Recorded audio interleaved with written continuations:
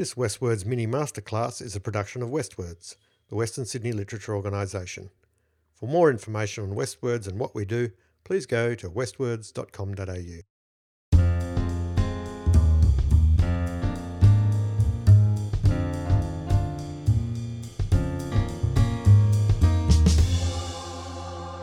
Hello and welcome to today's Westwords mini masterclass with me, James Roy. I am your host, as always, and today I'm joined by two people today. I've got our special guest, well, two special guests as well.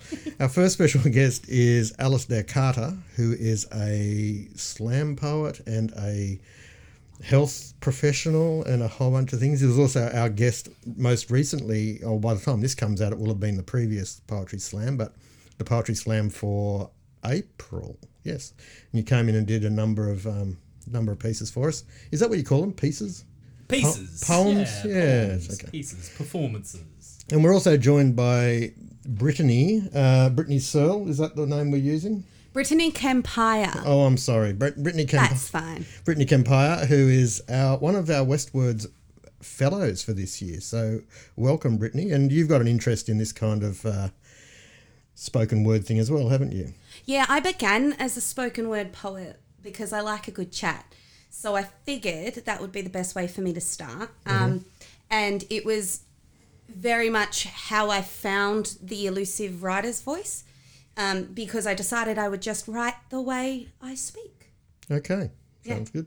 All right. Well, we've invited Brittany to come in here and actually be one of the interviewers, perhaps. So if anything that Alistair says provokes a question from you, Brittany, please feel free to jump in and we'll go from there. But so, Alistair, tell us a bit about yourself before we get on to the poetry, perhaps, or maybe it's all intertwined. Tell us about you. Intertwined. Let me unravel. I am a student nurse. I'm a healthcare worker. I'm attending tonight's slam remotely because I will be writing an assessment on complex wound care. Nice. And I'll be on my laptop.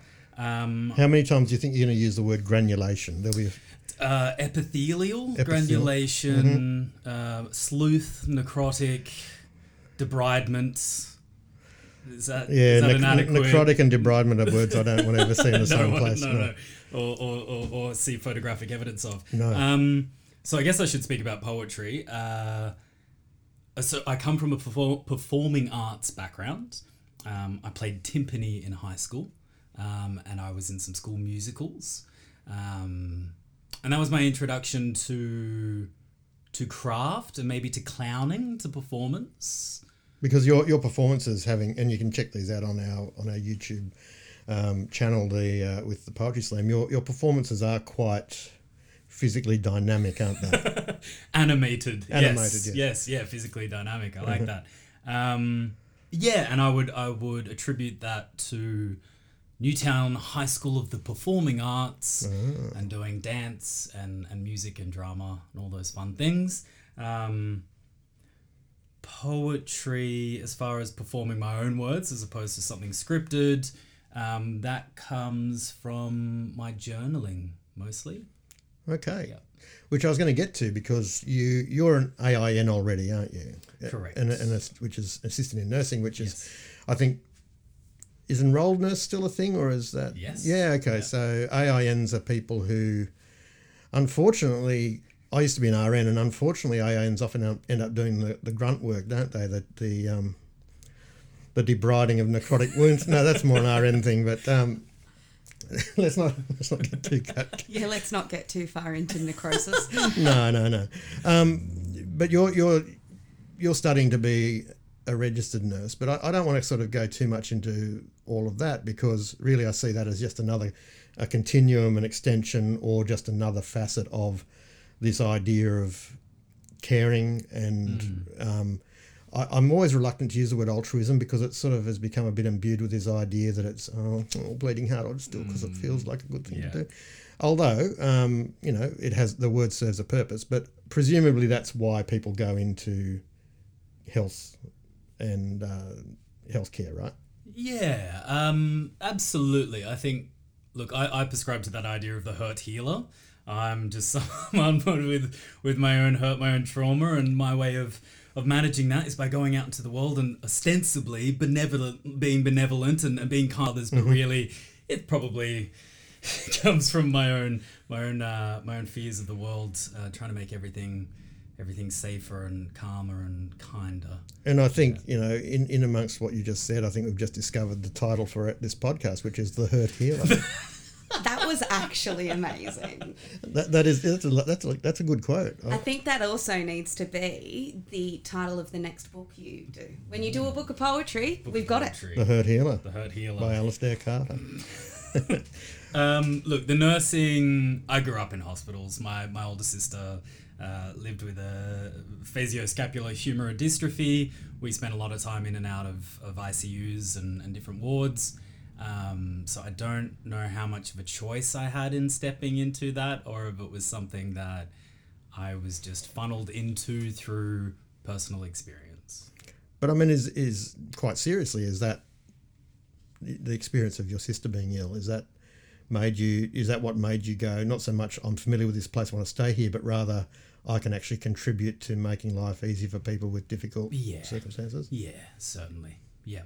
And how have you, and presumably, and I know this from experience, but presumably you find that there's enormous frustration as well comes along with the inability to help people as much as you probably would like to. Is that something that informs your writing? Oh, interesting. There are so many aspects to our health, and I think we focus quite a bit on our physiology, on our body systems, and of course there is now a mental health focus, emotional well-being, etc. And the answer isn't always pharmacology. I think we're quick to look for the prescription medications that will take the pain away. I think my writing addresses my own health, and how I'm able to process, to digest what I witness, what I experience. I mean, journaling is probably an ancient practice as much as a slam poetry night. I feel is an ancient practice. It's people coming together around the fire and sharing stories and empathizing. Fire. We haven't got a fire in here yet. We need to get that. But yeah, that'll. There's apps that do that. There are fire apps. Yeah. I know. I have a toddler obsessed with his iPad. Okay, cool.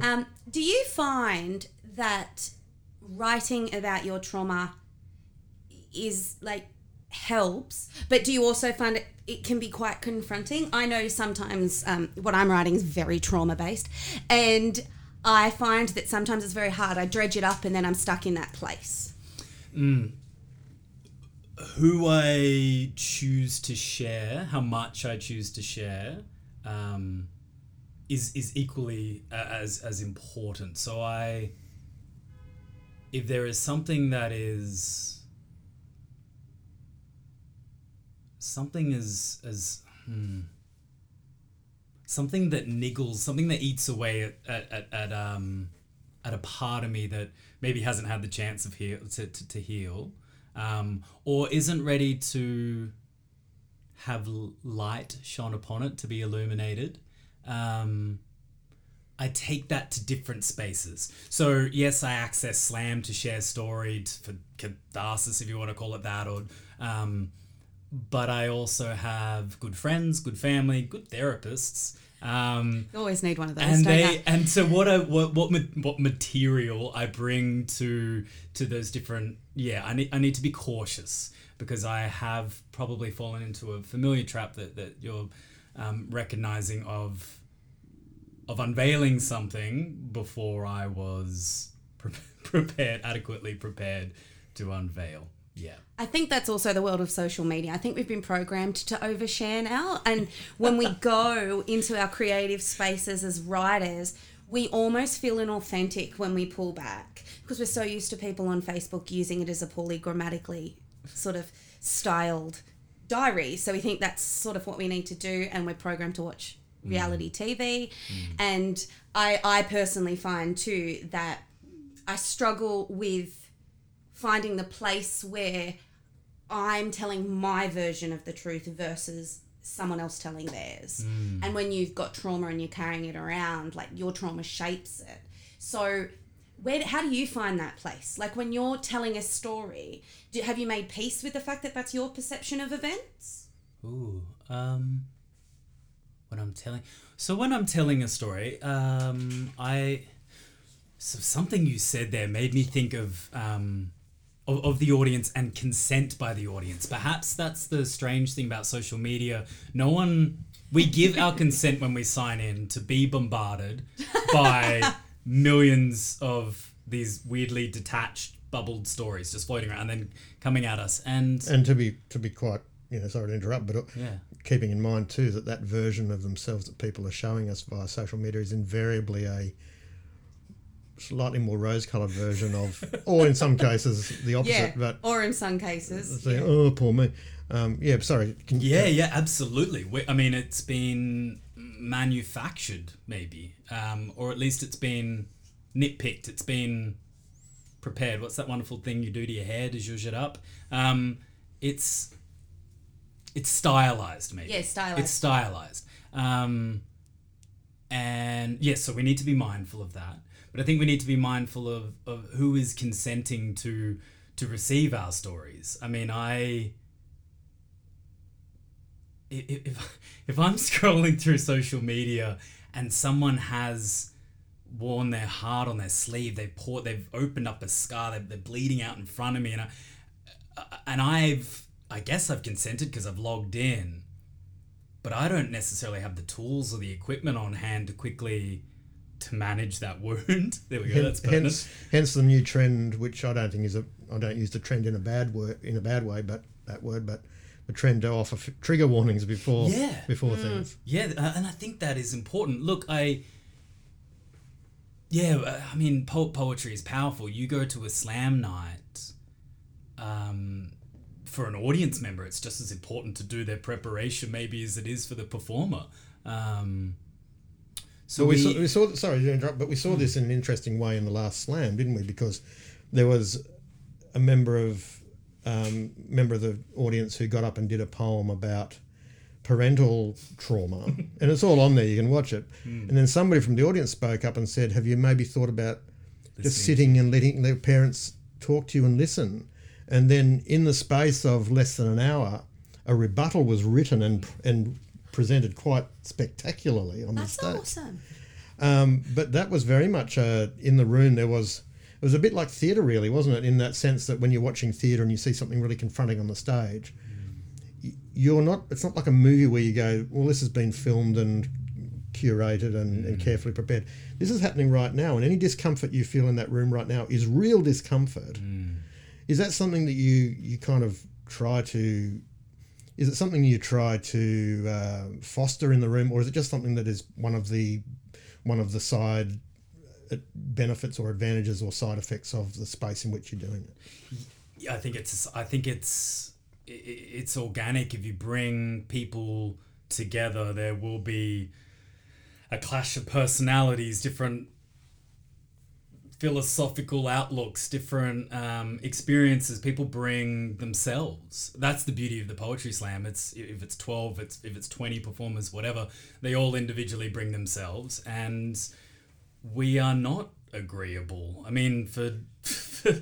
For however long, I'm not an anthropologist, but they've been studying people. It's been an attempt to cooperate, and that is not necessarily always a comfortable experience.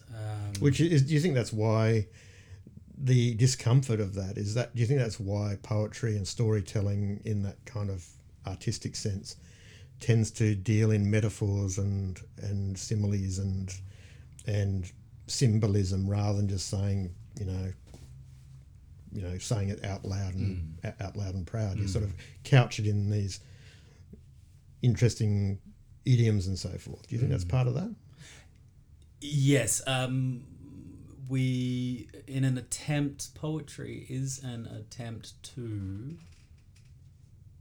to show, not to tell. That's that classic writing trope. To show, not to tell.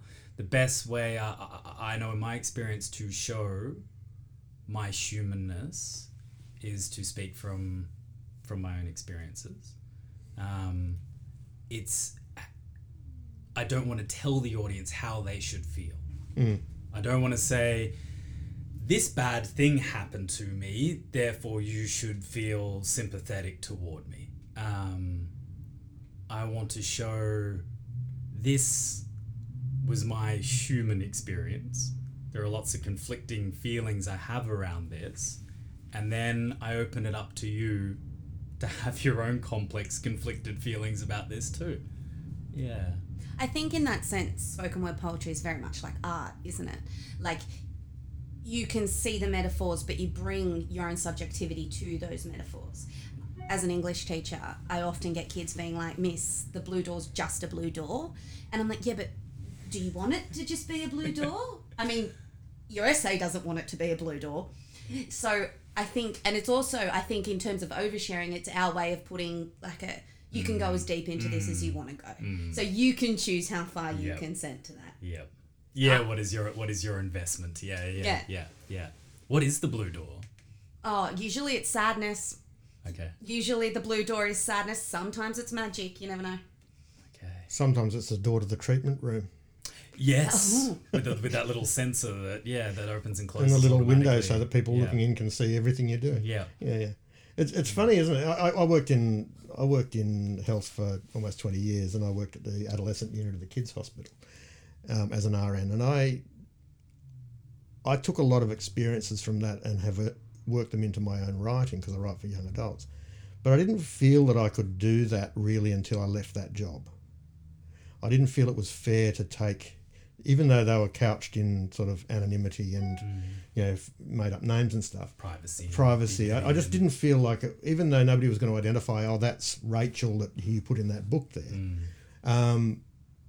I felt that there was still a need for me to keep myself separate from those true stories and my fiction. How do you approach that idea of, if it's not just about you, because any interaction that you're talking about with a patient, or sorry, a healthcare client, I think they call them now. Is that what they call them now? Anyway, a patient, a customer, any exchange that you have with the person in the bed, right?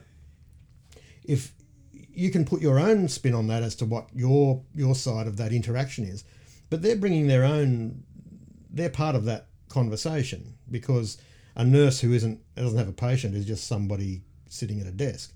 There's always two sides to this interaction. How do you feel the need to say to them, I'm going to put you in a poem? Or do you just go, this has triggered something in myself that I'm going to write about? Do you think there are consent issues there? I'm not trying to put you on the spot. I'm genuinely interested. I mean, you spoke about identification, the individual's anonymity, and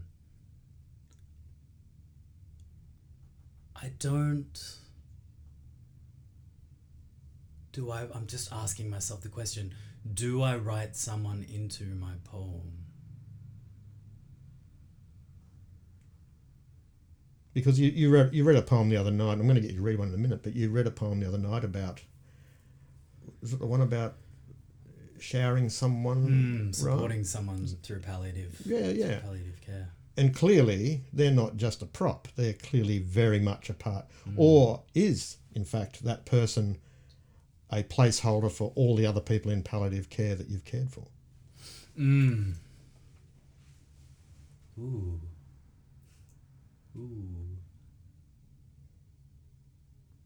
In that poem, I describe moments of connection I had with that person, but I believe those moments could be shared by two people anywhere at any time. Like, they were not washing someone's hair, preparing the right consistency of puree for their meals. This is something that is occurring right now, in hospitals and supported livings, or universally. So yes, I write with the memory that I have, but I know that connection, human interaction is universal. So I don't think I write them into my poem. I think I just write about the connection. Interesting. I suppose if there was an actual conversation that took place that, you know, what the content of that conversation was important, then that's a little different, isn't it? Yeah, in the detail. You were going to read something for us. Is that one you'd be prepared to read, or is that not quite I do not have it with don't have me. it? That's okay. I wasn't prepared to. I didn't That's okay. prepare for reading. Plus, with all this, what did you call it? Physical dynamism or animation. I didn't know if I could do that through a. That's podcast, okay. Have you got anything you can read for us? There is something I read the other week. Okay, we'd love to hear something. Okay, let's Keeping in mind for everyone that, yes, poetry. Now, just while you're getting your stuff together there, I've got a bit of a bugbear when, and I've told Daphne this, who runs the Westside Poetry Slam, the tagline that they put, anything can be poetry. Do you think that's true? Because I said sort of semi-jokingly to my wife today when she said, are you going to perform tonight at the Poetry Slam? And I said, I thought I just got a lovely pair of P90 pickups for my new guitar. Maybe I'll read the installation instructions for those. To a beat? Like to a rhythm? Well, maybe. It's jazz, so who knows? Strum, but, yeah. But I mean, I'm being very flip there. But do you think anything can be poetry? And what is it? My mum gave me a fridge magnet many years ago that says, it's not every day the world writes itself into a poem. That's beautiful. I love that. What a fridge magnet. So, thanks, I've Mum. got a fridge magnet that has the phone number for my plumber on it. That's, Yeah, me too. I have some dinosaurs as well. Dinosaurs are poetry. and something from, I think I've got a fridge magnet from the Great Western Plains Zoo. So that's just so you know. Fun facts. So you can. Is there a metaphor in the installation instruction on a P90 microphone or pickup? Or I think there probably is. I'm going to have to look for one. I think I agree. Yeah. I think if you were metaphorical, and I know this is very deep, right? But I know if you wanted to be one of those hippie beatnik poets and you wanted to use what those things are as a metaphor for something in your life and you performed it Here we and go. you spoke it in a particular way, I think that would count. Which is hilarious because that's a complete dichotomy to my opinion of people like Rupi Kaur. Like, I cannot stand it. I hate it. I'm like, that is an Instagram caption. And even then, sometimes I read it and I'm like, well, you're a teacher and you do teach, it's all poetry. So I just have to deal with it. But I guess, like, particularly in spoken word. Because Daniel Dennett, the philosopher, he has, I think his daughter coined the term for him, but he now uses it, a deepity, which is, a deepity is one of those things, usually in a philosophical sense, where it sounds profound, but it's not. And in terms of how much meaning it has, it's actually meaningless. But and someone like Deepak Chopra he's a deepity meme generator. I'm prepared to say that out loud. Because whatever if he were even to bother to reply to me, I wouldn't understand what he said.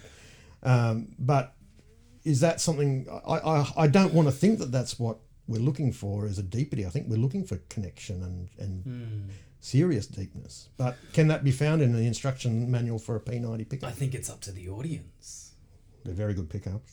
But it's up to the observer. The tone right? writers are very good pickups. If someone wants to find, like you said, meaningless, but if someone wants to find meaning in that, we will ascribe it, right? Like we'll discover it. It's that old thing of, we can't judge art, but we can judge the judge of art. So we can say this person. So like I can look at a piece of art and subjectively be like, just not happening for me. No resonance. Nothing's. But someone who has curated galleries and been exposed to plethora of art and understands the reasoning, the technique, and they could look at the same piece of art that was rubbish to me and be like, oh no, Alistair, this is magnificent because of these reasons. That's the only way that I could judge the art, is by judging the judge and go, oh, actually, maybe they know something I don't know. So maybe a sound technician could listen to you read the P90 instructions and draw something from that. From the rhythm that in which you said it. That I wouldn't. I don't. You're very good pickups. They're That's what I really say. good. You know, fun story. I met my husband at a poetry slam. I didn't know my. See, it's so funny Oh, because God, I didn't know he's he'd snapping, become my he's husband. Oh, I didn't know he'd become my husband, but we met, and then I remember talking to him, and the whole time I was talking to him, there was someone downstairs, a musician, screaming, just screaming, like there was no, like so loudly that it was like, oh, is she okay? And that was her music. She would stand, it was one of those artsy, it was like one of the UWS bar type of things. And I was like, Cool. and so upstairs you've got these poetry slam kids who are just like, tell it like this really sort of like, I don't even know how you would describe it, this type of poetry that you listen to and you're like, what are you saying? And then it's very much sort of like, you have to interpret it. It's like, and then downstairs you've got this woman screaming incoherently. And I remember walking away and my friend, who is very much the type of person from Western Sydney, she's very practical, she listens to rap, she's of my generation, and she's like, oh, that's not music. And I'm like, yeah, but it's a big audience. Lots of people came to listen to her scream. So in that sense, I guess it is very much like proof of the fact that it's about interpretation. I'm sure they were watching the way in which she screamed. Unless it's Nickelback.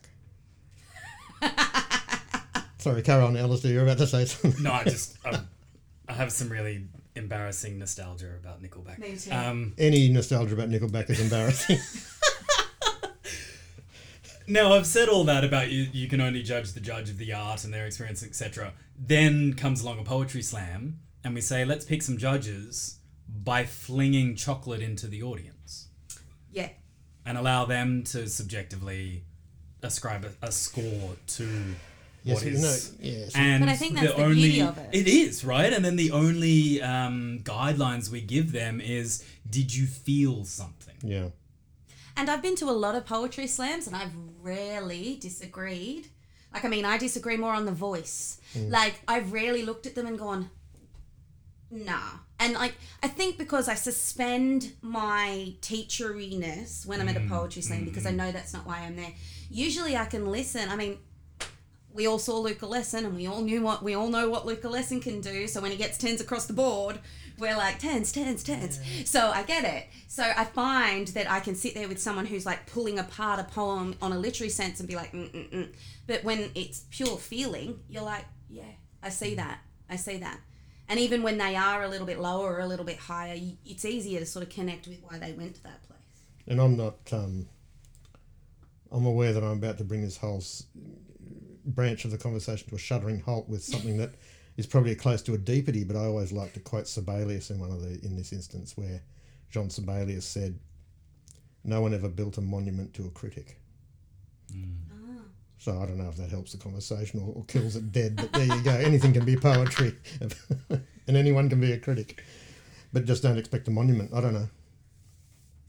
We're just riffing here, but anyway, so... No, you're talking to a poet here. It's all inspiration. It's not riffing, it's poetry. Yeah, it is. Absolutely. So anyway, Alistair, we'd like to put you on the spot, as we put you on the spot half an hour ago, and we're about to step to the spot, and that is to read something for us. And everyone's just going to have to imagine that this is delivered while you're standing up and swinging your arms, because that's kind of what you do.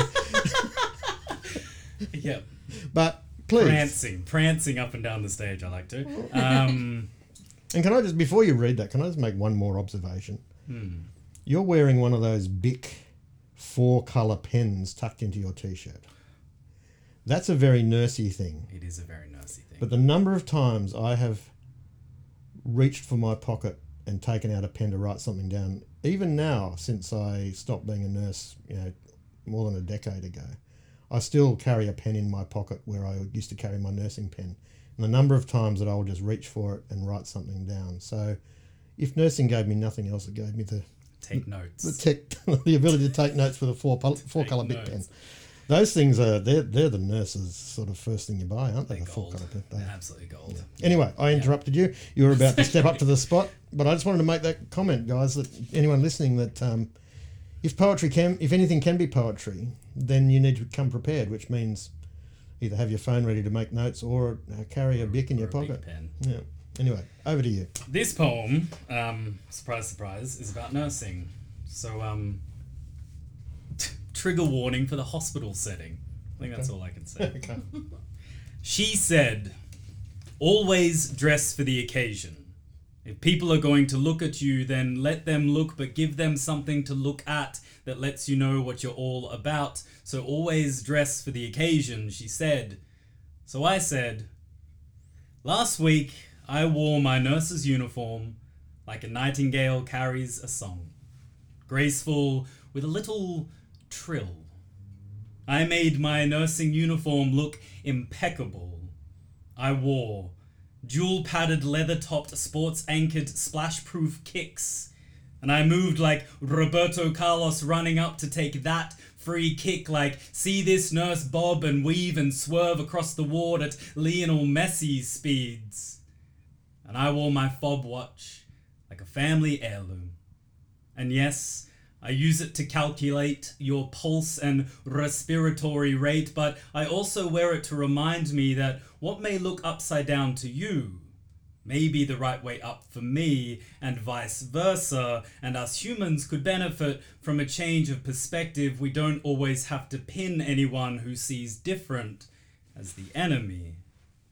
And I wore my hair up in a slick bun, but with a little overflow flick. This style shows you that yes, I am a clinical cosine the box square, but I can Rapunzel myself into a performance poet when I'm on a microphone, not a stethoscope. And I kept my forearms and hands bare, because sometimes it is better to be without. And yes, I am enamored with pretty jewelry, and I know I overdo it, but everyone's talking about Marie Kondo and Zen minimalism and less is more, but I just call it hand hygiene. And we could always be doing with more of that. And I wore my navy blue trousers with thousands of pockets full of pens. And the trousers, they made my glutes look like a clown's balloon animal being squeezed within an inch of its life. These pants make my ass pop. These pants are tight! And I like that. But seriously, my legs may have looked great, but they are really tired and sore. And my nursing uniform is tired and worn. And my belief in universal free healthcare for all those in need is tired and forlorn. My trust in good government is tired and torn. We are failing. And I can dress for the occasion. And I can make it look like everything is okay, but the Liberal government is planning to further defund Medicare, and that doesn't look fucking okay to me. So, Westward's podcast. This coming election, I'm closing my eyes to the bullshit. The biased bullshit the Murdoch media dresses up as news. And I will vote to save Medicare. And I will look damn fine doing it. Thank you. That was amazing. Snap, snap, snap. Snap, snap, snap, snap. So that's terrific. Thank you so much. We're I going to... didn't level out your mic too much. No, I was watching closely. It was fine. We got a compressor on here, so it's all good. Anything you wanted to add before we wrap it up? So something did come to me on the train that I wanted to mention, which was that I was at the Nimbin Performance Poetry World Cup. If you'd like to go and see 40 poets over 2 days battle it out for performance poetry, it is a hoot. It is an absolute blast. It's an experience. I met a new age hippie poet up there who said to me that poetry could save the world. This was their belief when they first started performing. And they did get some success, and they got published, and they won some slams, and they had some really cool stuff happening for them. And then they became really despondent and sad because despite all that poetry that they were producing and sending out into the world, the waves, the ripples, they being so cautious here. I think we all see the news every night, and we know that this poet, despite their best efforts and intentions, didn't save the world with their poetry. And that really hurt for them. And I sat with it, and I said to them, I said, look, you may not save the world, but you may save me. You may save yourself. You might save that child. You might inspire that engineer or that philosopher or that nurse. So I guess I want to encourage people not to be intimidated by the goal setting, by the production, by the publication, by the achievements of their poetry, but actually just to go out and to live it. Go to a slam, be brave, step up and share your little piece. Yeah, fantastic. Thank you. That's beautiful. So it's been really great to chat with you today, Alistair. I hope we can do it again sometime. I want to wish you the best with your nursing career. Thank you. Wash your hands. Wash your hands. God, wash your hands. And you did a really very good poem about hand washing the other night, actually, which I really enjoyed. But look, it's not for everyone, and I know this from personal experience that after 18 years I'd had enough. I couldn't do it anymore. It was killing me. But I'm eternally grateful there are people who want to do that work. So from all of us to all of you people, especially in the last couple of years, I mean, I can't even imagine. I was quietly terrified they were going to come to me and say, yeah, you're not registered, but we can register you again. And I was going to suddenly feign a terrible hip injury, and because... So, you know... Just bring that prosthetic leg you were the prosthetic leg. There we go. That's its use. There it is. Just for some background, yesterday I was up in a second-hand shop in Parramatta, and for $149 you can go and buy yourself a second-hand prosthetic leg. For anyone in the market for a prosthetic leg. But only if you need a right one above the knee. Anyway, so yes, but look, seriously though, we do appreciate what you and other people like you do, both as poets and as health professionals. We can't get through it without you, so thank you. And thank you for coming and talking to us. And where can we find you? Do you have like an Insta?